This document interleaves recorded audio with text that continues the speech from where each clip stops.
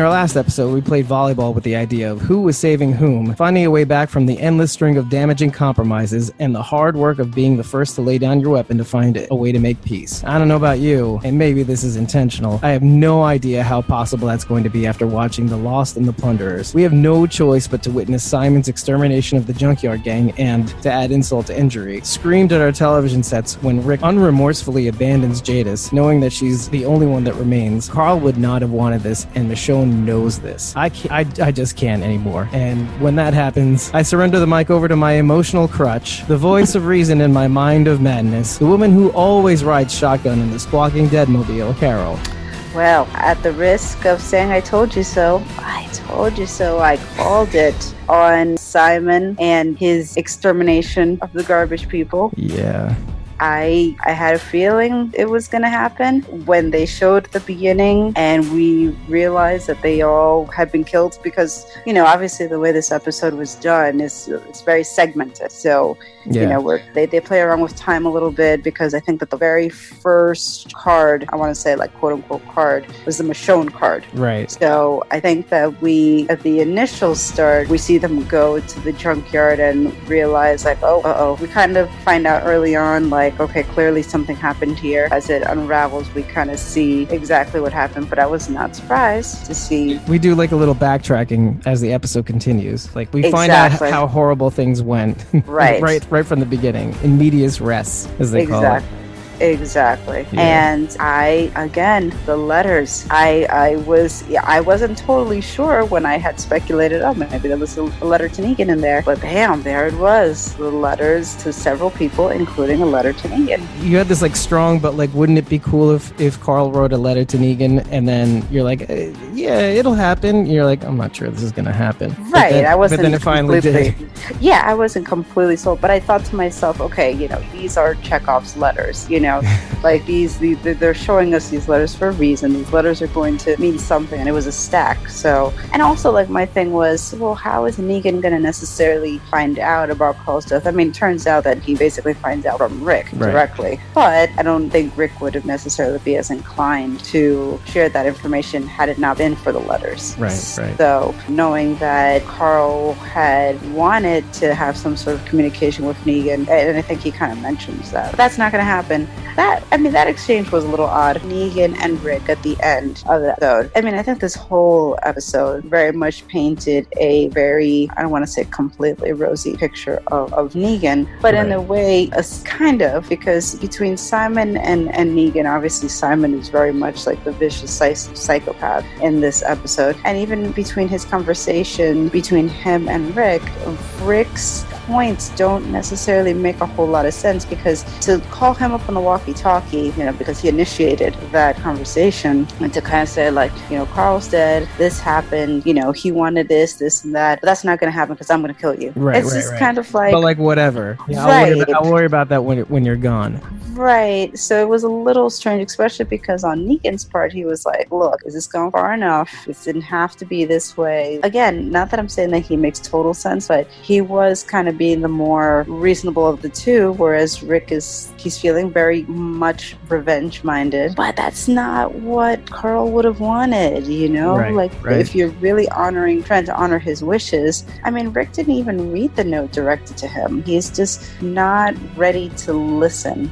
I don't think he's really processed what's happened with Carl clearly. Last conversation, Carl was very clear of what we wanted to see happen. He's still hell-bent in the same direction, whereas I think Michonne realizes, hey, that's not what Carl would have wanted. Yeah, as some of you may or may not know, I reposted episodes 1 and 2 because when we started podcasting, I realized that we could save a lot of time by taking out some of the silences between the back and forth between Carol and I. We only started using that on episode 3 and even shoddily at that. But once I started editing, I just started listening to our old episodes. And one of the things I picked up was that, we were talking about how they were invading the armory and all that. And we had seen that, Rick and Daryl and I think almost everybody was on the same page in terms of, we got to kill these guys. We got to end the Saviors. And it wasn't until we got to baby Gracie's room and he killed Gracie's father, that Rick killed Gracie's father. Right.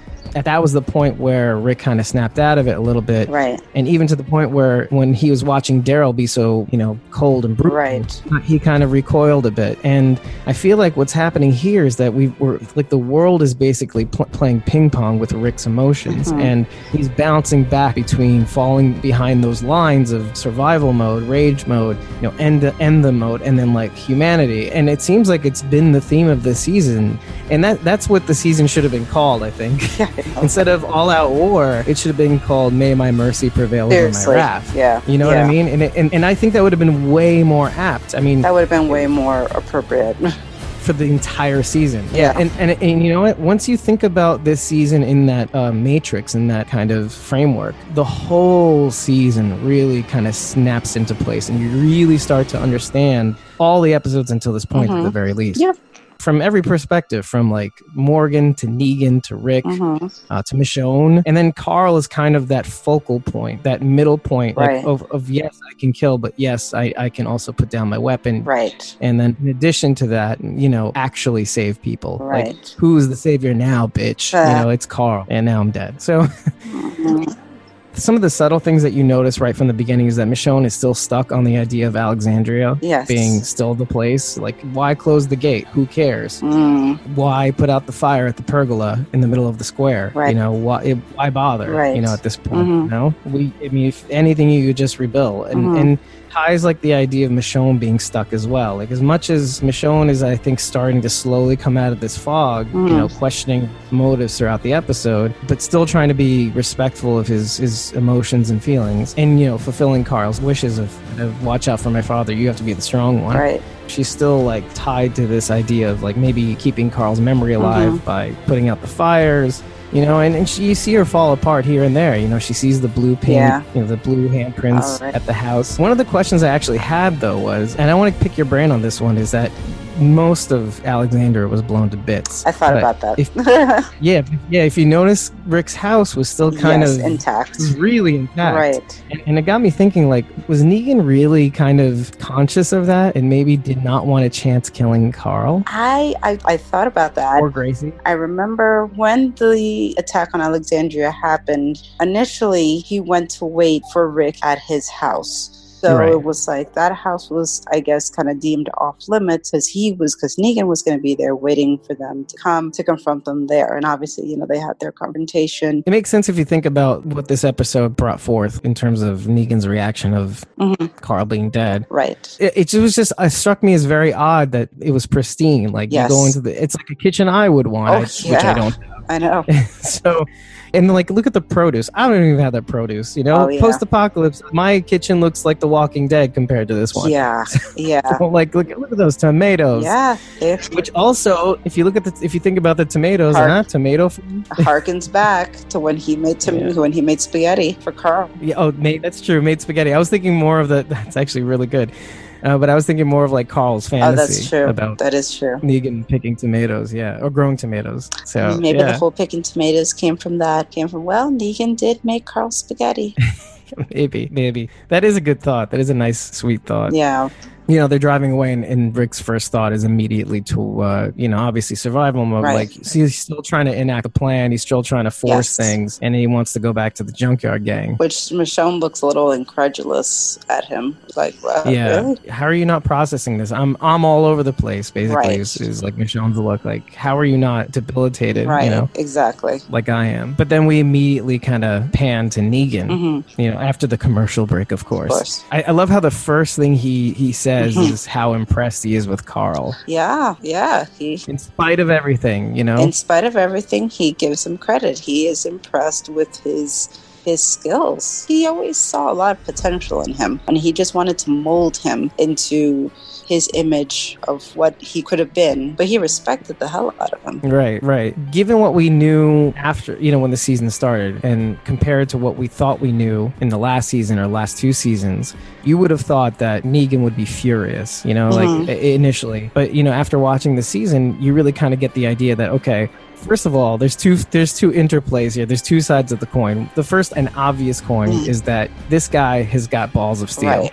you know, like he's so confident that he can get Carl to his side and get Carl to see things his way, and confident that like he'll just not conquer the Alexandrians, but like, hey, they're going to be a resource. They're going to be our resource. And so there's that. And that's kind of obvious throughout. But then, you know, after really kind of getting a sense of the season and knowing Negan's philosophy is all about the resources, it's just this idea that, yes, I'm confident that he'll be one of us, but also that he gets this world, you know, that he, that I won't kill everybody, you know, which is something that we didn't think would be his philosophy. Like, you know, I kill only in as much as I need to make an example of other people to get them to fall.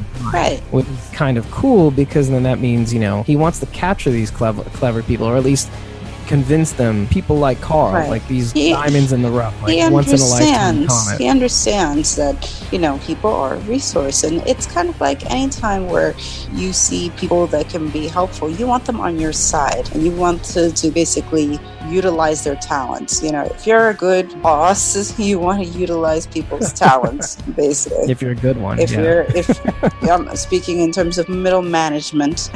You know, but he has a very strategic approach. You know, there's a strategy as to why things are done the way they're done, and it's not done in an arbitrary fashion. And it's targeted. It's targeted with a means to the end. And Simon obviously has a very, very different point of view. And through their conversation, we see very much how different they are. Oh, the opposite. Yeah, exactly. Which is great. You know, you mentioned Carl, who's so clever, who gets this world, and all of a sudden you see Simon automatically not get it. No. And it's the tension is just right. Right, especially between Simon and Negan. Right, especially when Simon goes as far as thinking that, hey, that they should just take the loss and basically say, well, screw this. Let's just move to another area, find other communities, which I was like, wow, he just wants to just basically call it a wash and say, forget it. This isn't worth it, which I was surprised. Yeah, think about it. Like, Negan said scorched earth, but that's just nothing compared to Simon's bloodlust. Right. And Negan was very clear with Simon in terms of people are resources, no matter what. Plain and simple. Whether Simon agrees with it or not, those are the orders. It kind of goes back to what I said just a few minutes ago. You would think that with Alexandra evading Negan would be the Simon. Right. Let's say. Right. And yes, Hilltop brings Dean. Pissing Dean in a box, pissing undead Dean, and Simon loses his SHIT over it. And you know what? Negan is calm and collected, and it's Simon's people that are in the Hilltop. Right. And yet, compare these two people, Negan and Simon, after what they both go through, you know, Negan is still cool, calm, collected, still has all the balls, and Simon is just, look, Hilltop is kind of on the ropes. You know, they got their message, and yet they're still stubborn, but still, like, they're there. They know where they are. You know, Simon doesn't have to flip his wig, but still. Right. And yet, you know, Simon is on the warpath. He's like, let's kill them all. Let's bring them down. And then, you know, Negan just brings Lucille down. We do it the standard way. You know, we do it our way. We do it our way, and tells them, like, you're going to do your job. That's it. Which brings me to this question, because you and I both, I'm not going to say we both know that Simon was responsible for Oceanside, but we know that Simon is responsible for Oceanside. 98% convinced that he's responsible for the deaths at Oceanside, because I've said from the beginning that it just was a major curveball for me when that whole, like, oh, he killed all the men and boys over 10. I was like, that does not sound like something the Negan character would do. I always said that. Knowing what we know. Yeah. It made no sense. It made absolutely no sense. And think about the reveal too, because judging from when we first met Simon and Negan, Simon was all cool, collected, did not actually do any violence in the beginning at all. Think about that. Right. And now we're slowly seeing them pass like ships in the night, or at least from our perspective, on what we're starting to find out about them. Right. That, oh my gosh, basically Negan is like the Atlas. You know, he's keeping the world together while Simon is hell-bent to kind of weigh it down and destroy it. You know, that sort of in his name. You really start to see that dynamic. Yeah, exactly. You're like the Lucifer to God. Right. Right. He's like the dam Negan, to hold that back. Yeah. But this is my question, though. Knowing what we know about Oceanside, and Negan knows Simon's brutality. He knows what crowd he's rolling with. It makes me really think about why he would trust him to... I mean, I get why he would trust him to go to the junkyard because, okay, it's not the satellite outpost. He's not going to be dealing with that. He's too personally invested. He may just kill all of them. Right. That sort of thing. But at the same time, I'm thinking to myself, he's already made this mistake once, like bad. And judging from his interaction with him in the conference room, you would think Negan would like hold back, like say, I don't think he's ready for this, but instead he kind of, I think maybe that's Negan's downfall is his overconfidence. There's too much balls on the table, and I think maybe that's it, but I want to get your take on it. But like, I understand what you're saying. I think that part of it too is his limited resources. He has his limited lieutenants, and the thing is that we've always seen from the beginning, Simon is his right hand man since like day one when Negan walked onto set. It was like Negan and Simon, for better or worse. Simon is like the most trusted one, right? Yeah, I guess Simon is the one who's going to follow through, and he has the intimidation on his side that a guy like Gavin, obviously Gavin's gone. Negan doesn't realize that yet, since he mentions like, oh yeah, Gavin's, I'm just waiting to hear back from Gavin. It's like, well, that's not happening. And wait till I tell you about this surprise, Negan. Yeah. Turns out Gavin's in trouble. Yeah, they're all gone, but he does seem to be cognizant of the fact that Simon is a little trigger happy. We got semblance of that, and signs of that, even in the first half of the season. He loses his patience with Simon. I think it is in the episode where he ends up being stuck in the trailer with Father Gabriel. I think he kind of loses his patience with him. He makes a comment, are we backsliding? Yeah. And at that point, when that was mentioned, that's when I started getting thoughts of like, okay, clearly there's some sort of history here where Simon has definitely have a history in the past of unorthodox behavior according to Negan and his orders. And that's what made me start thinking about like, well, you know what? Maybe he's the one responsible for Oceanside. And the more as time has gone on, I'm like almost 100% convinced that that's what we'll eventually find out. And either Negan's going to be the one to take down his own right-hand man, or the Oceanside is going to have like the privilege and luxury to be able to take down Simon themselves and, get their revenge on their fallen people. I think it'll likely be Oceanside, being able to get their revenge just in terms of poetic justice. I don't think that Negan will take him out necessarily. I think a lot of people thought that because of some of the clips in the trailer where like Negan looks like he's kind of turning and striking something, some people thought like, oh, is that Simon? Is he hitting Simon or something like that? I don't think that's the case, just because of what I think is happening in that scene. I don't think it has anything to do with Simon or anybody else. It's a very interesting dynamic as we see it kind of continue to unfold. And and you know what? I kind of hope for Simon's sake that Oceanside does take Simon out, because the alternative is a gory Lucille bloodlust scene with, Simon, at the hands of Lucille. Yeah. It just doesn't seem like, it's kind of like, I'm hoping for my sake that Oceanside gets it, because I don't want to see it just like it'd be quick and painless. Right. and I think that the way this show operates too is that once we saw what happened to Glenn and Abraham, it's like, that's it. You're not going to see anybody else ever get Lucille again. Even if Negan kills anybody else, from what I've noticed, it's like since that episode, it's like, he may kill somebody else, but it's never going to be the same thing. Like when he killed the doctor, it's like he didn't Lucille the doctor, he threw him into the oven, but it's like, it's never going to be another Lucille situation, thank God. I'm not sure about that. I know that it really struck the viewers, and I know it really like sent alarms off throughout the internet. Right. But it's like when you think about, it's never going to happen again. At least like don't tell me that it won't. Right. Like I still like the possibility. Maybe enjoy the threat of it happening again. And I say that, but they could be building a false sense of security, as this show often does. By the way, as they often do, and they totally can. So like that's just my own speculation, but I could be completely off, obviously. So which is always thrilling. Which is always being completely wrong. Exactly, because it's like, hey, surprise me. Yeah. But I'm glad we talked about that because it feels like to me that this is Negan's first huge mistake. Letting Simon take care of the Junkyard Gang when that and then some. Yeah. So immediately after this, we flip over to Enid and Oceanside. Finally, we're finding out what happens to her and Aaron. Yeah. And my first thought watching things opening up is that what's that little kid's name? Because she's like a little bitch. Yeah, the little. What was her name? Let's just kill them already.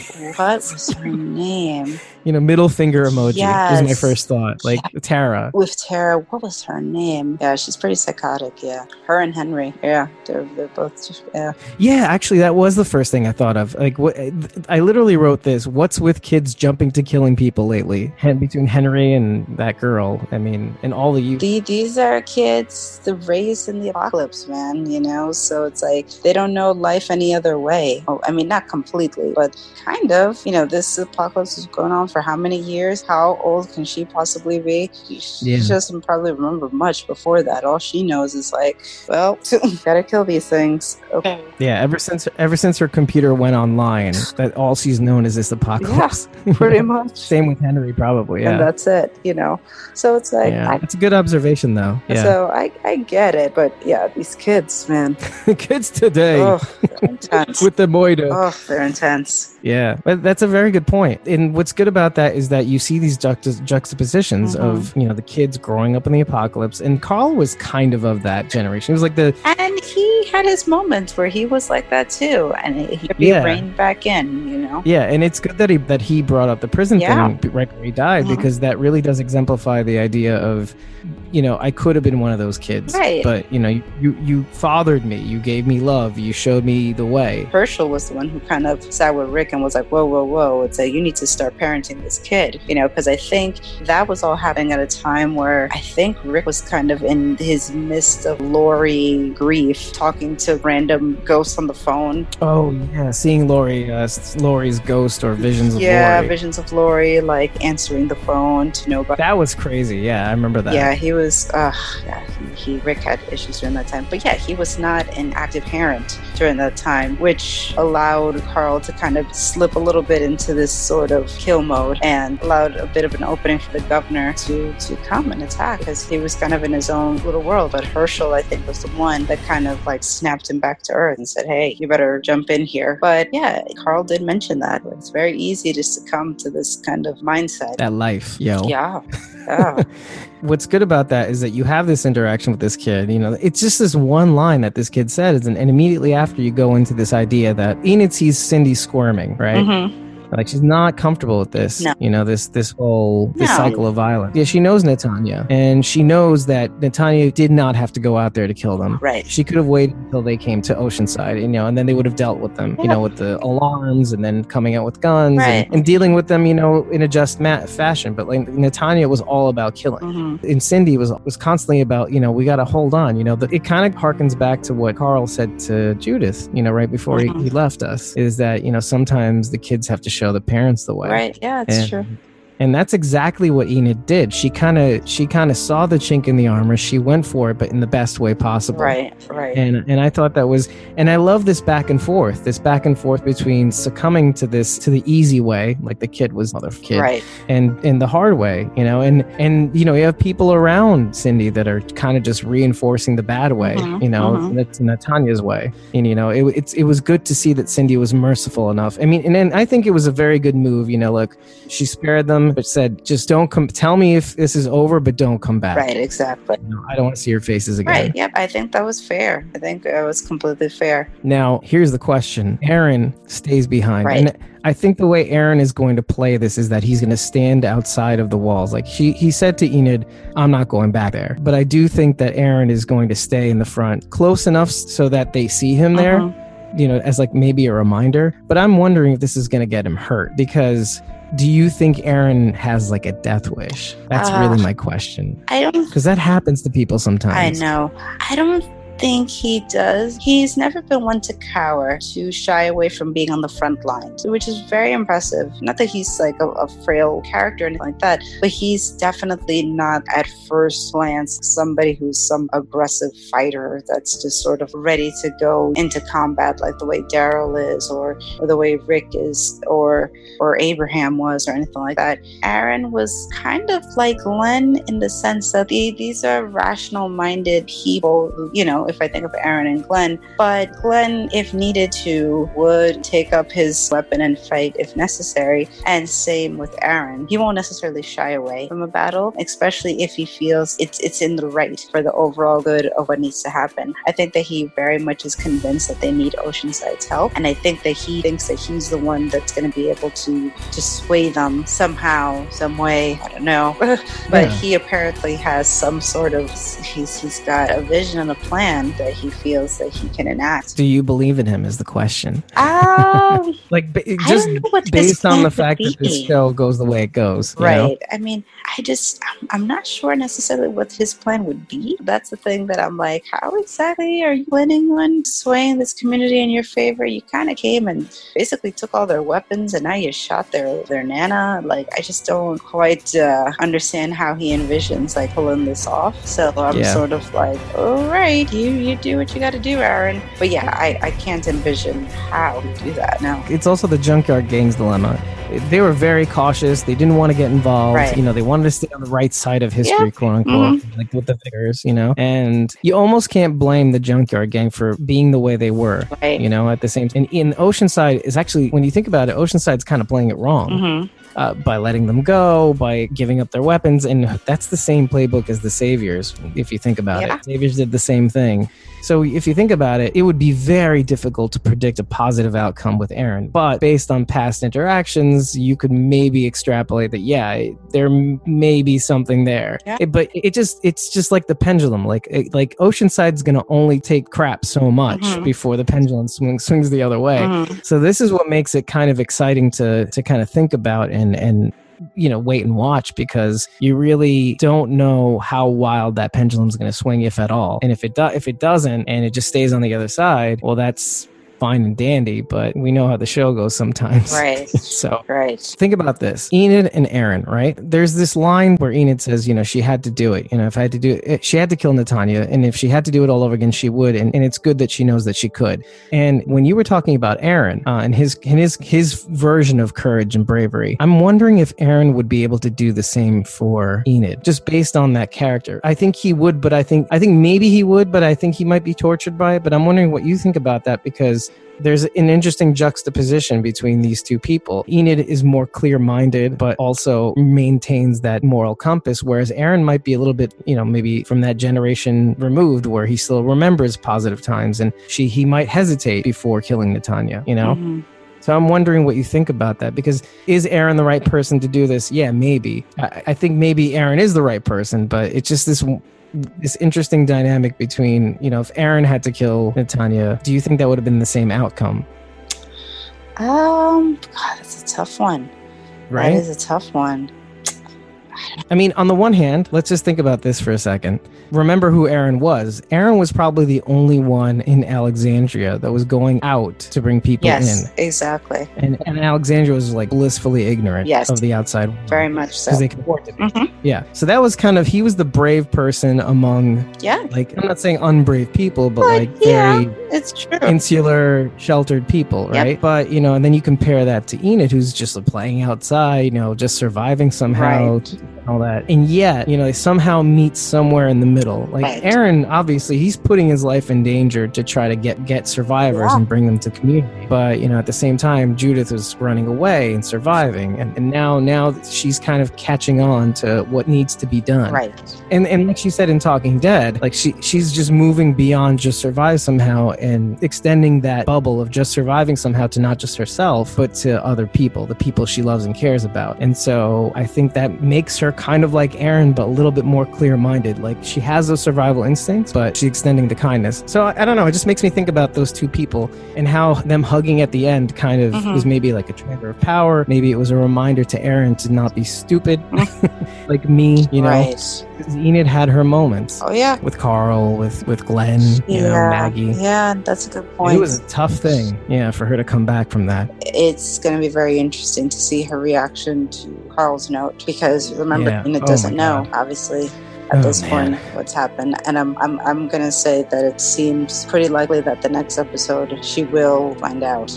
Yeah, it's looking like that. But now from this, we move immediately to Simon. Yes. And this is the rough one. Mm-hmm. So the first thing I do notice is that I think Simon does actually give it the college try. Mm-hmm. He tries to do it Negan's way. He really does. He did. Much to his vocal chagrin, by the way. Yeah. Like he's like, I know I don't want to do this, but I'm gonna do it. Yeah. And it's okay because I'm a savior, and that's what we do. But I'm not gonna be happy about it. Right. But I'm gonna. You do see Jadis comply. You think that things are gonna go well. I mean, sort of. Right. We do kind of know the outcome. The one thing that I want to kind of talk about is, okay, we know what happens, but right before what happens, Simon's just looking for excuse to find out what the deal is with the helipad and the solar panels. And if you remember, the helicopter was one of those things that we were wondering about when Rick was going to the Junkyard Gang the first time. Correct. And never mentioned again until just now. Yeah. But it's helipad and solar panels. So I'm wondering, do you have any inklings of what that could mean? And I mean, like you said from the beginning, this Junkyard Gang is completely out of just fiction. Like, it's not even part of the Walking Dead canon comic book. Exactly. So it's anybody's guess how they potentially can pivot and use them. But you definitely get the impression that wherever they are in terms of the junkyard itself, potentially could have been some sort of base. Potentially, I mean, we are in the Virginia area. Oh yeah. This area is very much a military area, and we definitely still got reminders of that in the past couple of seasons. And I think about when Abraham was able to get that rocket launcher that Daryl Mother Dick. Yes, that Daryl inevitably used to blow up, was it Little Timmy and the Dick Brigade? That's what Negan called him. But he pillaged it off of some Walker soldier. And even the episode where Rick and Michonne are trying to get weapons, and they're in this sort of like circus carnival sort of like setting. Right. Again, it was a lot of dead military, and that's where they got a lot of the weapons. So they're still very much in a military zone. So the fact that it's like a helipad, solar panels, I definitely get the impression, and I think that at one point Simon tries to press Jadis and asks, like, what was this before? And obviously not good enough for him at all. Because he knows that there's more to it. What was this place? And she's, obviously doesn't give him the answer that he wants, or that we would want. And that gives him his in too, by the way. That leaves it open for him to do what the hell he wants too. Right. It's crazy. Right. But I do think that there's more to this junkyard. I think that there is. I think it could potentially have been a base there. It could potentially have been a fallout shelter or something also there. Because I think the other potential indicator is, after all her people are dead and gone, and she goes to a filing cabinet and takes out some bottle of applesauce and stuff like that. I wonder about that too. Where are these resources coming from? But I mean, on the flip side, it could have been the stuff that they stole when they captured Gabriel. He was packing up the car up in the garbage people that kidnapped him or whatever. He gave them a bunch of supplies that he put in the trunk of the car. I was thinking about the applesauce because at one point I thought, is this all part of goods that are kind of stored in this area that they're in or whatever? But then I thought to myself, that might be the stuff they just got from Father Gabriel when they kidnapped him. Especially because the box, I think, had said something like shelving or something. Oh, shelf life or something, or something like that. So I'm like, maybe, or maybe not. The other thing to remember, going back again to that episode with Rick and Michonne getting weapons in the carnival. At one point, remember, they were on a roof and they crashed through it, and they ended up in this building that was just full of military food and canned goods and this or whatever. They had themselves a little feast. So it does make me think, was this potentially a military base before? And that's why they conveniently set up shop here, because there are resources to this area specifically. Maybe. Maybe, yeah. But it does lead me to think about this macabre poetic vengeance, let's say, from Simon. you remember like Negan was saying one, Right. and instead of killing one, he left one, Yes. killing everybody else. Right. Which is like this, it's just really sadistic. Mm-hmm. And you know what? Not only that, assuming that Simon did what he did at Oceanside, this was much, much worse. Oh, yeah. Like, it's escalating, whatever this is. Right. I mean, like to the point where I think he's fed up with Negan's way I or do. Negan's I agree. methods. Yeah. I agree. Yeah, I think- especially after losing his satellite Yeah. clue, probably. Yes. You know? Now, there's one thing I want to link up, and it's something that I don't think a lot of people noticed, and it's that blue paint kind of has this Reoccurring that theme. goes through the Yeah. episode. Yeah. It's the handprint. Yes. And then also the boot prints and you know, Rick and Simon stepping into the blue paint, that sort of thing. Yeah.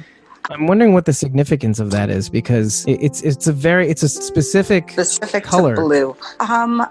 There is a possibility that Okay. that perhaps that will be the thing that leads Negan to kind of figure out what happened at the junkyard. Mm. He might go to the junkyard, or another crew of his might go to the junkyard and see that obviously all these people are dead, and he might try to piece together what happened here. And the blue. There's not a lot of evidence left. No, there's clearly. I just want to point that out. There's clearly not a lot of evidence left. God, that was disgusting. Yeah. Yeah. But this blue paint that was spilled and that got on Simon's boots could be the telltale sign. I mean, it also got on Rick's boots, which might be a point of who exactly did this. Was this a Rick move? Was this a Simon move? Like, who necessarily did that? But blue paint, I think, might play a role in trying to figure out what exactly happened here as like a clue, potentially. They did make a point to show both men getting this blue paint on their shoes. I was thinking more along the lines of, what were the writers thinking by tying in this blue paint? You know what I mean? Like, first the handprints, then the painting, let's say, or even Sometimes the painting. they just like to mess with us. Is it? It's true. It's true. I mean, they do certain things sometimes that, oh, what does this mean? And it's like, no, it doesn't mean anything. The letter A has been used numerous times on the show. Like, there was an A on with one of the Garbage People's trailer. There was an A, and when they were in that trailer and at Terminus, you start to think like, oh, does this mean something? No. I mean, the closest I got to thinking of something was, okay, if you remember the colors for the kingdom, Alexandria. I mean, I think the kingdom was green, Alexandria was white. Okay, yeah, right? yeah. The bands. And Hilltop was red or something, or I might be completely mixing it up. But then you have blue, and what does blue mean? I mean, could blue mean this new way of life? Yeah. That sort of thing. And I'm wondering. Enid I think he's wearing a blue shirt too. So I'm just wondering what that means. Is this kind of like, are we signaling to the viewer in a kind of a set design way, not who the good guys are, but like, is this innocence? Is this the new path? Is this like kind of like a new way of looking at things, like introducing this color, let's say? I don't know. And the color is the same too, the one of Judith and Carl's handprints and the color that was next to the painting. It's the same exact color. So it just makes me wonder. I don't know, it's just something that I was thinking, and I really, again, in a few days of trying to think about it, I really haven't thought of what ties it all together. I think it will play a factor. I don't think it's a throwaway detail. I think it definitely will play into something. What that is, I'm not totally sure, but I have a hunch that it'll probably be in order for Negan to probably piece together what happened at the junkyard, because he's going to find out. Yeah. He's going to find out. One way or the other. Or like maybe, the message wasn't received and they just fled, but that doesn't seem right? So who knows? Exactly. Yeah. It's clear right now, and even Negan mentions it, is that, he's like barely hanging on. He's trying to hang on to what he's got. And that's the thing, the difference between Simon and Negan. Negan is being strategic. Simon is being more Napoleonic, like, let's conquer the world, let's stretch ourselves too thin, like Alexander the Great. All these leaders, what they didn't learn was from history was that if you spread yourself too thin, you lose control. And Negan's got it, he knows. But Simon just doesn't learn from history. He's just his blind spot is his emotion or is his sadism or whatever it is. And so it's just going to be very interesting to see how. Hopefully we won't see how Negan deals with Simon. He's gonna find out. He's gonna find out for sure. Yeah. We move on to that immediately to Jadis. Rishon finds Jadis, and I started getting like really, I don't know, emotional, but all the crappy things we were saying about the Junkyard Gang throughout our season, and you hear her speaking English, like actual English. Yeah. And I felt like such a jerk. But you know what though? It reminded me of King Ezekiel when his men were all killed, and the facade comes down, and the king's speak goes by the wayside. It's the same thing with Jadis. It's like facade came down. No more of this secret language or whatever that they have. No more pretend. No more pretend, because it's done. It's gone. What you built, what you had is gone. And we find out that she was an artist. Right. Makes sense. Right. Do you think this was like an artist colony? Like all these people were artists? Or you think it was just her? That's the only thing I was a little confused about, but it seemed maybe not all of them were artists, but for sure I think that the man and woman right hands that she had, Tamiel and I think Brian was the name of the other person, I think that they might have been artists too, because I think that Brian was naked when she was like doing her naked sculpting. I think he was too. So I think that they are kind of cut from the same cloth, and they might have been kind of artist pals. You know, I don't know about everybody else, but at least they were. And also because like she seemed most affected by their deaths. Right. Specifically. I watched this obviously like 2 or 3 times. I realized one thing, and that was it feels like the junkyard was just like a different and maybe even more willfully ignorant version of Alexandria. You had the same strategic kind of layout where it's not impenetrable. I mean, it probably is. You know, there's one way in, one way out. The way they piled the heaps, because as you find out from Jadis explaining things, is that it was just a landfill, just like this big landfill. And they basically organized it into heaps. They created paths. They created dwellings, I guess, let's just say. And they really kind of turned this into kind of like a junkyard city.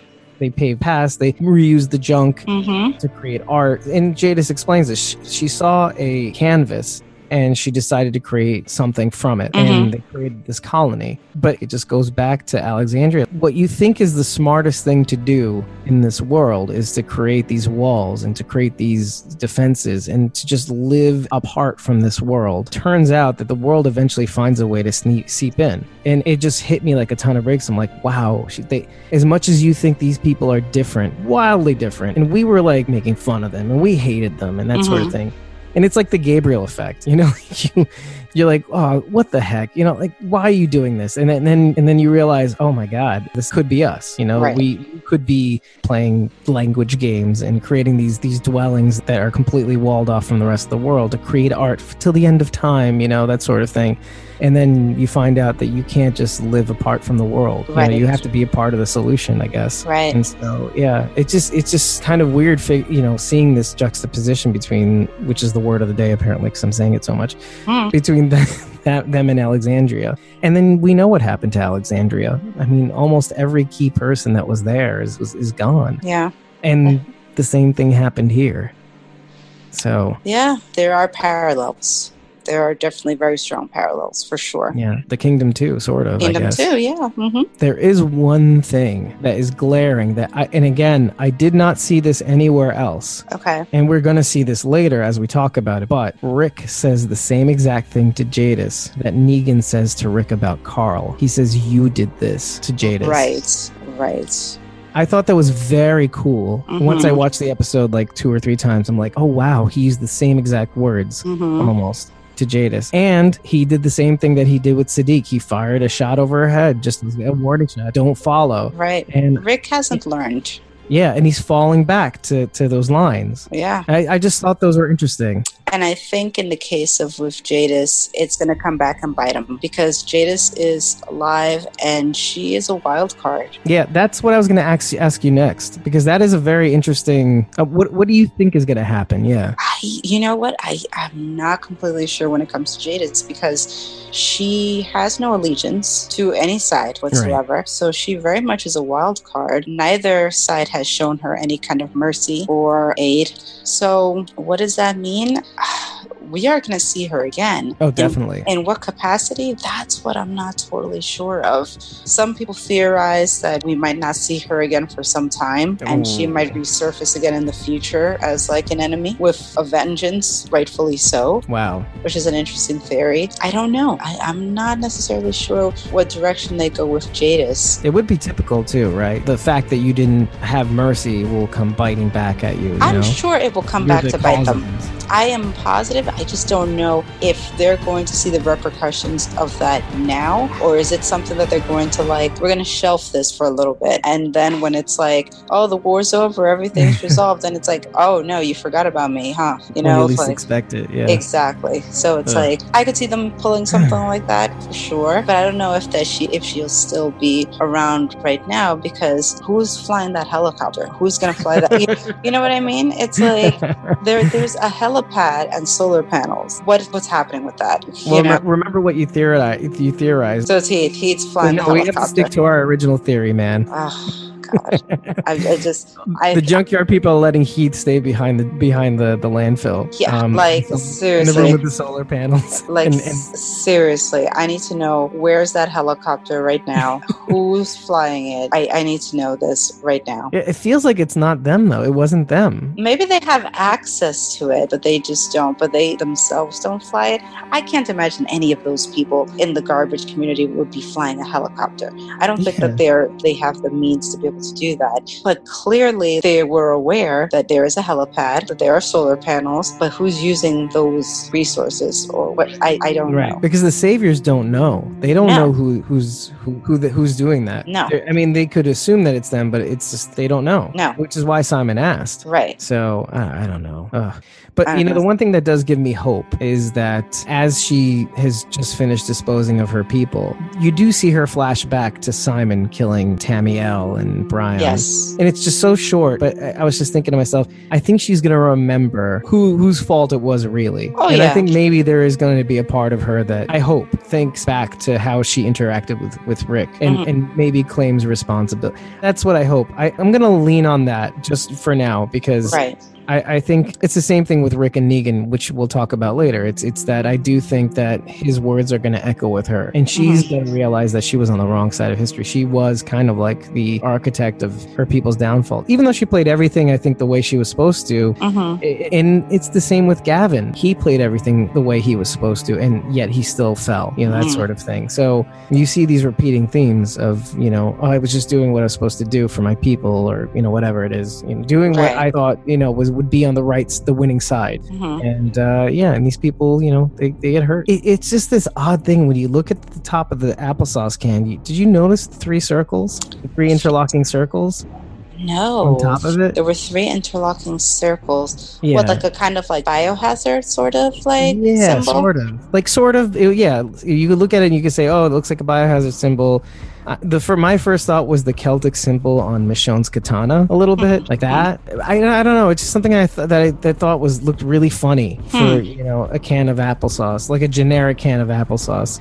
It would be interesting if it was some sort of biohazard symbol, because then it would kind of go back to resources from a military operation, in case of emergency, these kind of goods that can withstand these kind of conditions. Yeah. Conditions, exactly. You know. Well, it wasn't necessarily a biohazard symbol. It just looked like 3 circles that sort of kind of overlapped each other. I mean, you could be right. It could just be that, and I'm just looking into it more. I just thought there was maybe artistic license at play. What does that mean?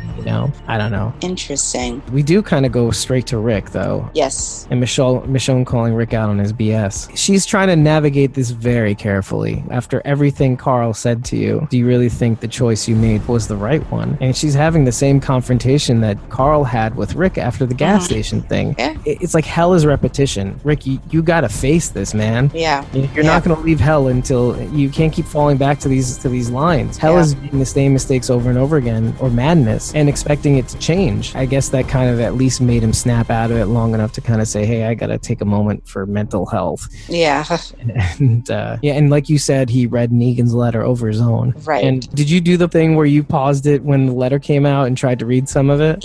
I tried, but there wasn't anything, not that there would be anything scandalous, but it was pretty generic from what I saw. I got bit. I got bit, and lines about forgiveness and yes, things like that. So he definitely is trying to make his case to Negan about to kind of stop this fighting. But Rick doesn't want to hear it, which is why he doesn't even want to read the note directly to him. Right. Yeah, he can't even face his own son, because I think he knows that the second he reads his kid's letter, and he's going to have to face up to what he said he would promise to do. Right, exactly. Yeah, and I don't think he's ready to do that. I think he's just not there. No, I don't think he's there yet. As Kirkman said, he's compartmentalizing. Yes. Which I get. It's a way to deal with things, and there's no time for a mental health break. There's no time to grieve. No, there's no time to grieve. So you can't really blame him, right? Yeah, in a way, yeah. He doesn't have the luxury of being able to sit and ponder and deal with his feelings. But at the same time, he's kind of going full throttle in the other direction. But you're also barreling into things, barreling into this, exactly. Right. Rather than kind of like, okay, let's think this through. You're like a ship without a rudder, man. Yeah, I mean, it's in a storm. And that's where he's at right now. You're going back to the actual letter and confronting Negan over the walkie. The only one who's really kind of reacting to Carl's death is Negan. It's Negan, yeah. The first question he asks, and this is like... How did it happen? He totally drops his act. Bravado. Yeah, the bravado goes away. And I think it's because he felt that he was responsible. And you know what? If Rick had half a mind... He could have said that he was. Yeah, but that's the thing. Rick is not that clever. No. I don't know if it's because he has these blinders on. I don't know if he's just on autopilot. I don't know. I think he's on autopilot and blinders, and he's not thinking strategically whatsoever. Right. No. He's just barreling forward like, I'm going to get you. Like, okay, all right. It's kind of like in war when you've been like mortally wounded and you just keep trying to carry out the mission and knowing full well that you can't do it. You just automatically fall into your orders or something. I think that's where Rick's at. He's just blindly following the plan, even though the plan has changed. Like, he just keeps going, and it's not pretty. It's like watching a dead man literally just keep it's like a ghost. He's just repeating the same thing over, the horrible tragedy over and over again, and he just keeps going. And that's, I think, where he's at. Like, he's just stuck and he can't get out, and he needs to. And I think he's afraid to, because as soon as he does, he's going to have to face the reality. Not that he got Carl killed, but all these realities that he's had to face along the way. Gracie's dad, and then baby Gracie, and then snapping out of it, and Carl's death itself. It's all these things that I'm really trying to kind of feel the gravity of what he's going through. And it's so easy to judge Rick in the moment, but you kind of have to walk in his crazy ass shoes first. Immediately afterwards, he says the exact same thing Rick said to Jadis, is like, Carl is dead because of you. You weren't there to protect him. Yeah, that was harsh. It's an obvious observation to kind of say that Negan is trying to manipulate the situation to kind of screw with Rick's head. But the one thing that I was maybe even thinking of was, is this Negan trying to be open to peace in a way? It makes me wonder. Well, I mean, I think he's open to his idea of peace, which is right, exactly. Give up. That's what I was thinking too. His world order still stands, but he is open to him living or something. I don't know. He's basically like, because I don't think he has the intention of just killing them all anyway. No. I think that his plan is always like, okay, well, Rick would have to die, but I don't think that he feels like everybody else would. He always wanted them just to all fall in line. That's always what he wanted. So he's sort of like, come on, man, just let it go. How many more people have to die for you to realize like this is a futile fight? Right. And I think that's the one thing that's kind of interesting, is that I think we're both in agreement now that I think maybe just like a Simon, okay, he has control over Simon. He does not have control over Rick. So Rick is kind of like a ticking time bomb. He will be eliminating resources left and right along the way in the war path to kill Negan. So I think maybe you're right. Maybe it's just Negan being pragmatic and sticking to his philosophy and saying, look, I gotta manipulate this guy in any way possible to stop him from killing resources off left and right. Because if I don't get a handle on this, and it's not about killing Rick, it's just about like, hey, okay, ease up, buddy. You need to think about what you're doing, because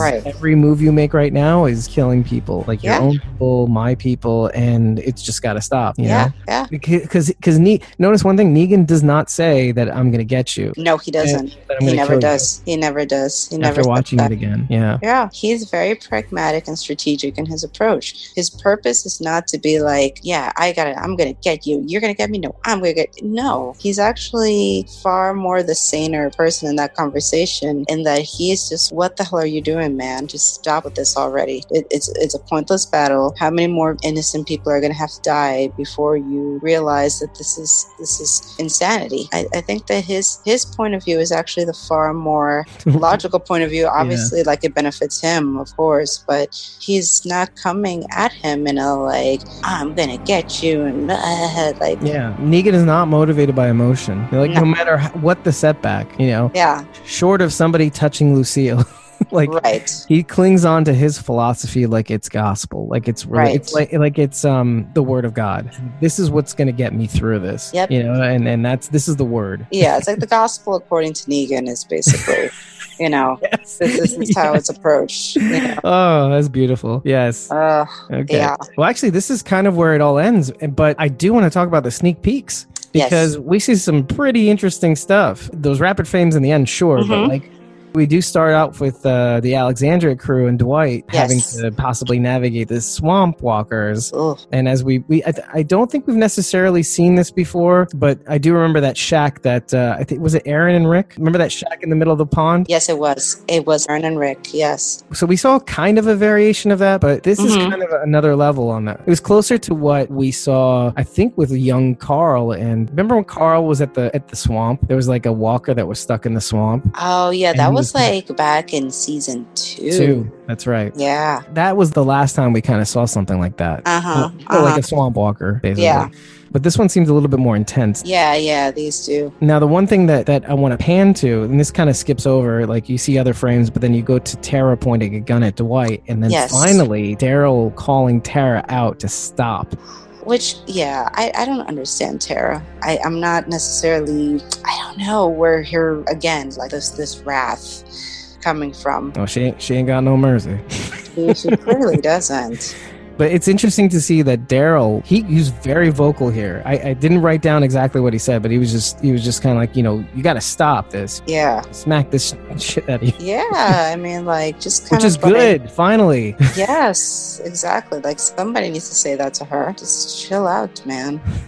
Take a Valium. Yeah, like tackle her to the ground. Stop it. I feel like we have to kind of go back to Tara, though. Like, her story sucks. Her story does suck. Between feeling powerless over, being weak, completely weak. Yeah. And having her sister being killed at the hands of the governor. That sort of thing. It's time after time after time of not being able to stop people killing the people she loves. So it's right. And Dwight still being alive is a huge problem for her because it's kind of like that thorn in her side that she just has to remove. And it's the same thing that Rick is dealing with. Yeah. It's this automatic autopilot. I gotta take him out because that's just the way it's gotta be. Yeah. So it's very interesting to see Daryl finally snap out of it and say, hey, this is not good for the rest of us. Your bloodlust is it's like the extreme position. Right. Your vengeance is going to possibly kill us because we need this guy. This guy has helped us so far. Yep, exactly. I'll pan back to Maggie starving her captives, and we're really starting to see. Now, I don't know what the impetus of that is. I don't know if they're running out of supplies or whatever, because they were already kind of starting to run out of food, if you remember. Right. And it is like 38 prisoners. It's a lot. It's a lot of people. Yeah. There's only so many turnips, right? Yeah, pretty much. All of them getting diarrhea and gas or whatever.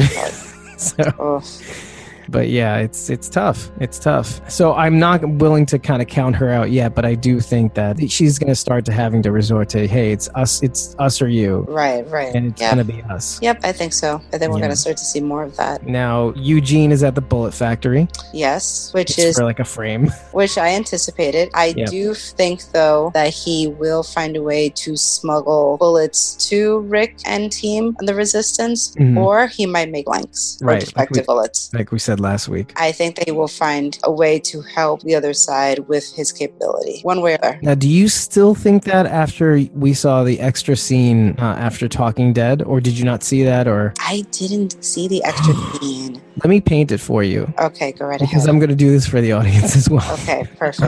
So Negan and Eugene are in the conference room, and it's interesting because it opens up with Eugene actually asking about how it went in Alexandria. And Negan says, do you care? After they try to blow you away and, other stuff. But Eugene quickly snaps back. A message stamped and received. You don't have to say anything more. You're right. I guess old habits, right? I asked about them because of old habits. In the scene, Negan says, I got a mission for you. Your job as my bullet maker is I'm going to have you be in charge of this outpost. Now, the one thing I want to ask, and I think it's not that I'm confused about it, but is the foundry, the place where Eugene makes the bullets, is that the same place as the armory? Or I think these are two different places. They're two different places. The place where you could actually make the bullets was the place where he and Abraham had killed those welded walkers. There was one that had melted. That was the inspiration for him building the wall with the walkers at the sanctuary. Oh, yeah, that's right. That all came from that experience of that location with Abraham. Yeah, and he'll have guys there producing bullets and all that. So I think he will find a way to help the resistance with this newfound ability now. I gotta think that he's gonna help them somehow. Yeah, I'm not 100% certain. It made me think that Eugene was gonna fall in line, but then again, he let Father Gabriel and Dr. Carson. Yeah, exactly. Get a way to escape. The scene was at night. It was very dark, so I'm not 100% certain where in the timeline this is, whether he's already found out that the doctor is gone. Is this maybe before all this happened? Because the only thing he does mention is that it took a lot of bullets to clear out the dead from the path, and now I need my bullet maker to make more bullets. I think more often than not, maybe 50% of the time, when they show us an extra scene at the end of Talking Dead, it more or less happens in the beginning of the episode, usually.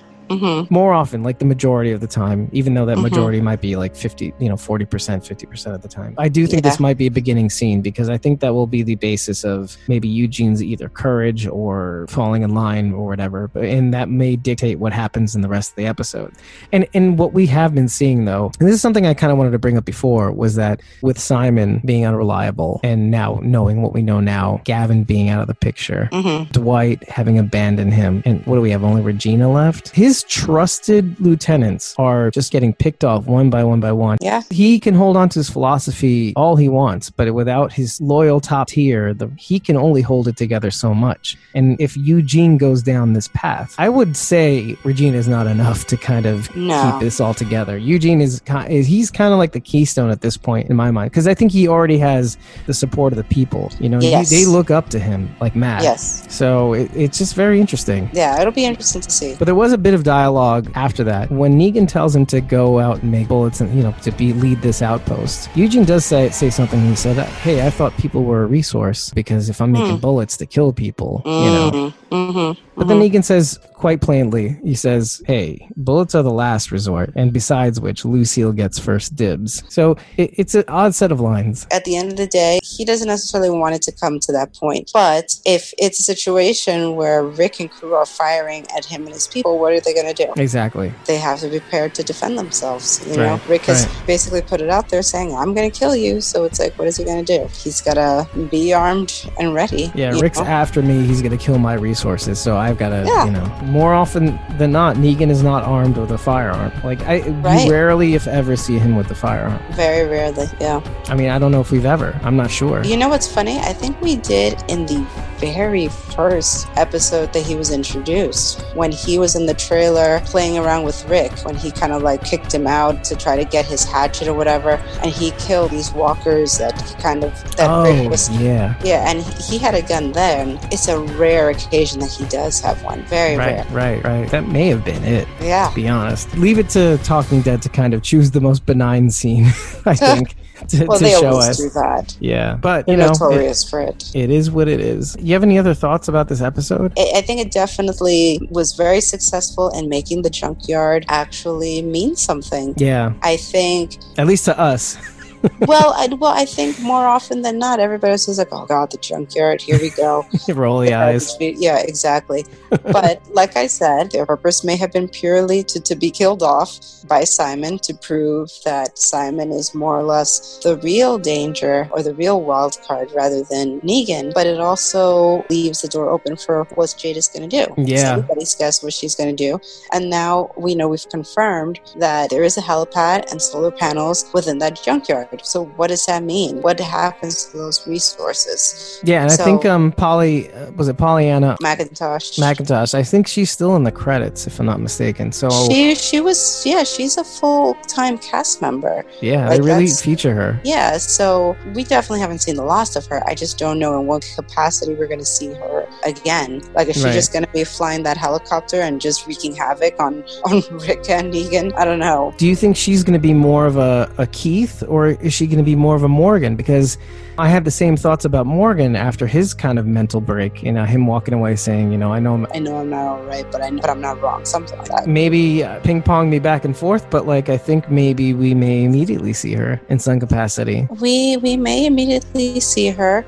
just not sure what direction she's going to go. If you had to put her like on a meter, do you think she would be closer to a Morgan or closer to a Keith? That's a good question.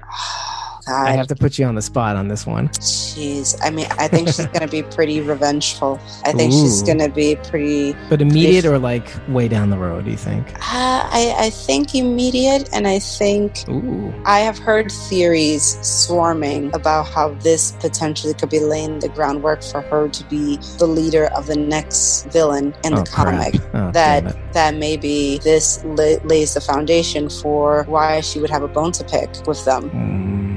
Which is possible. I kind of hope that that's not the case, though, because I would want that story arc to kind of follow more in line with the comics, because, like I said, I think that then you could give that story arc to Daryl and let him run with it and have something. But if you kind of lay the groundwork out this way, and this is the impetus for why Jadis becomes the next big enemy or whatever, the leader of that next bad group is a female. So you could potentially spin it in that, like, Jadis is a scorned woman. Her people were slaughtered by, as far as she's concerned, the Saviors and Rick's group, because they both played a role in like getting her to this point and not showing any mercy to her. I don't know. Yeah, it's like getting stuck between these two factions that ultimately destroyed her people completely. Right. Playing those sides. Right. But yeah, and you're right. It may be just an issue of like, okay, we're reutilizing these characters and playing shuffleboard, replacing Carl with, say, Daryl, or this next enemy with Jadis being a key part of that. It's possible. Anything's possible. I would like to bring up again something I said, I think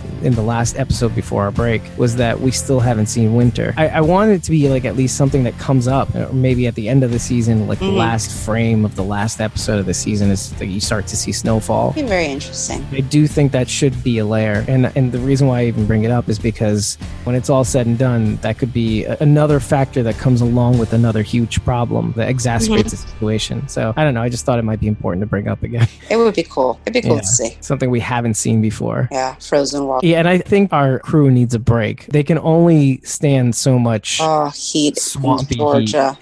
Poor guys. Yeah, that's rough. Oof. Yeah. With that, we'll call it a night. Hope you guys stick around for the next episode. And just as a reminder, something that I didn't say before, but I'm saying reminder anyway, is that we're going to actually be reposting our episodes on our Facebook page. I started out with the edited versions of 1 and 2. I'll be posting 3 and 4 next week, maybe like Tuesday or Wednesday. And by the time the last episode of the season comes out, we should be all caught up on the Facebook page. But in the meantime, you can check our episodes out on SoundCloud, on Apple Podcasts, Google Play, Music, so you can get that straight from our webpage, squawkingdad.com. You can basically find us everywhere at this point. Good evening, and I bid you adieu until the next one. See you next time.